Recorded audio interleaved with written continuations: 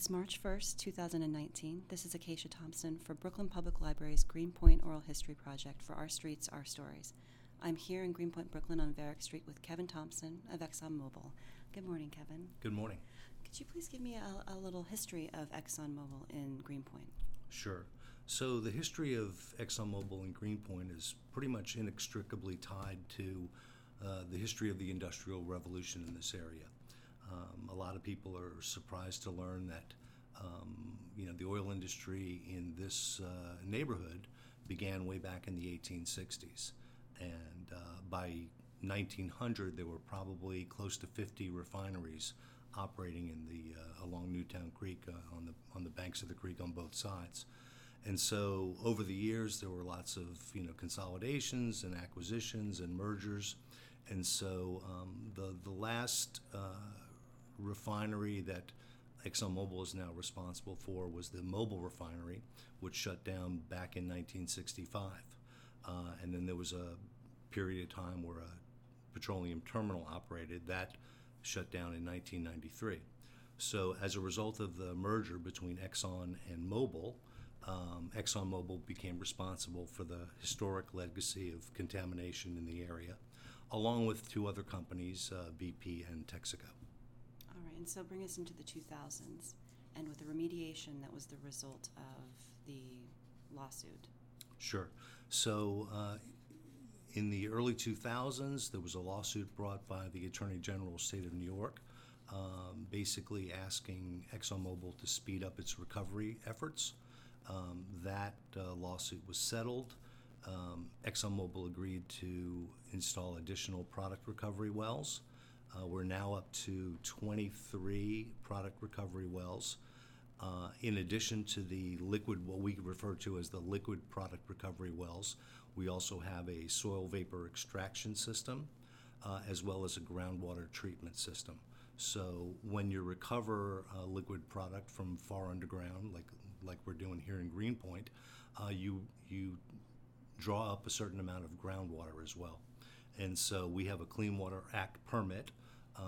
We separate the liquid product that we recover from the groundwater that we recover. We treat the groundwater to Clean Water Act standards, and then we return that groundwater to Newtown Creek. All right. And do you do anything with the recovered oil product? Yes, we do. So the recovered product is actually treated and recycled locally. Mm-hmm. And what's the current timeline for the remediation? Well, that's a good question. We operate under the auspices and oversight of the New York State Department of Environmental Conservation.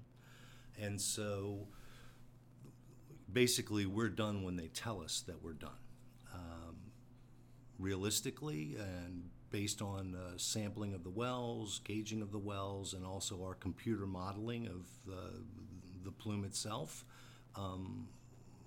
we're happy to see that we're approaching the ends of liquid product recovery.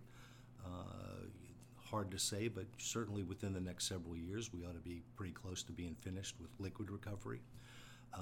We will then continue with the soil vapor extraction process, as well as the pumping and treating of groundwater, which will go on for years after that. And can you give me a geographic idea about the space in Greenpoint, about how far with the many blocks that you're covering in this process? Actually, I can't. I can. It's difficult with an audio interview, but I can provide a map that the library could have, which would show the outline of the plume. When you think about recovering liquid, it's very hard because the liquid product sits so far underground. But if you think about it in terms of, let's say you had a bowl of milk, and think of the wells as a straw that goes down into the bowl of milk, you don't see appreciable shrinkage of the area of the plume. What you see is the depth becoming less and less and less.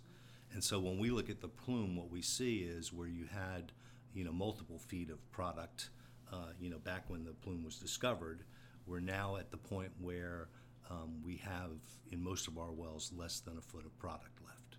So we're very pleased. We're making really good progress on the liquid recovery. And sometime in the next several years, that phase of the product will be completed. Now, do you have to work with the community in any way as far as talking with homeowners or business owners anymore, or is that the DEC's responsibility when concerning about vapor intrusion and things like that? So, if I remember correctly, I think it was the year 2007, the New York Department of Health actually conducted a vapor intrusion study, and at that point they determined that there were no vapor intrusion issues for residents, which is very good news. Also not unexpected given how far underground the contamination sits. Nevertheless, we're very much concerned that we don't expose either our workers or the public to any sorts of soil vapors, and so we do regular testing and monitoring to ensure that that remains the case today. So in terms of our contact with the public, it's really just limited to a couple of things. One would be, because some of our wells actually sit scattered throughout the neighborhood, we have agreements with the property owners in those locations to allow us to access the wells and do the testing that we need to do to confirm that the remediation is proceeding according to plan. And then the other part of it is, my job, which is to make sure that the community is informed about the progress that we're making. So we have two means of keeping the public informed. We have a website, which is www.ourgreenpointcommitment.com, and that website is in English, Spanish, and Polish, where people can go and they can inform themselves on the product that we're making. We update that regularly, and all of the reports that we file with the Department of Environmental Conservation are also available on that website. And then yearly, we do a progress update that we put into the local papers, again in English, Spanish, and Polish. And then I always make our facilities available. We've had schools visit. We show them our recovery system, explain how it works. The West Point engineering class, they generally come here every year because this is considered a state-of-the-art remediation system. And so we're basically, we like to think of ourselves as an open book. Anyone who wants to come and look at what we do and gain an appreciation for, the challenges we face in, conducting the cleanup, they're welcome to come. Okay, well, thank you so much for speaking with me today. You're very welcome.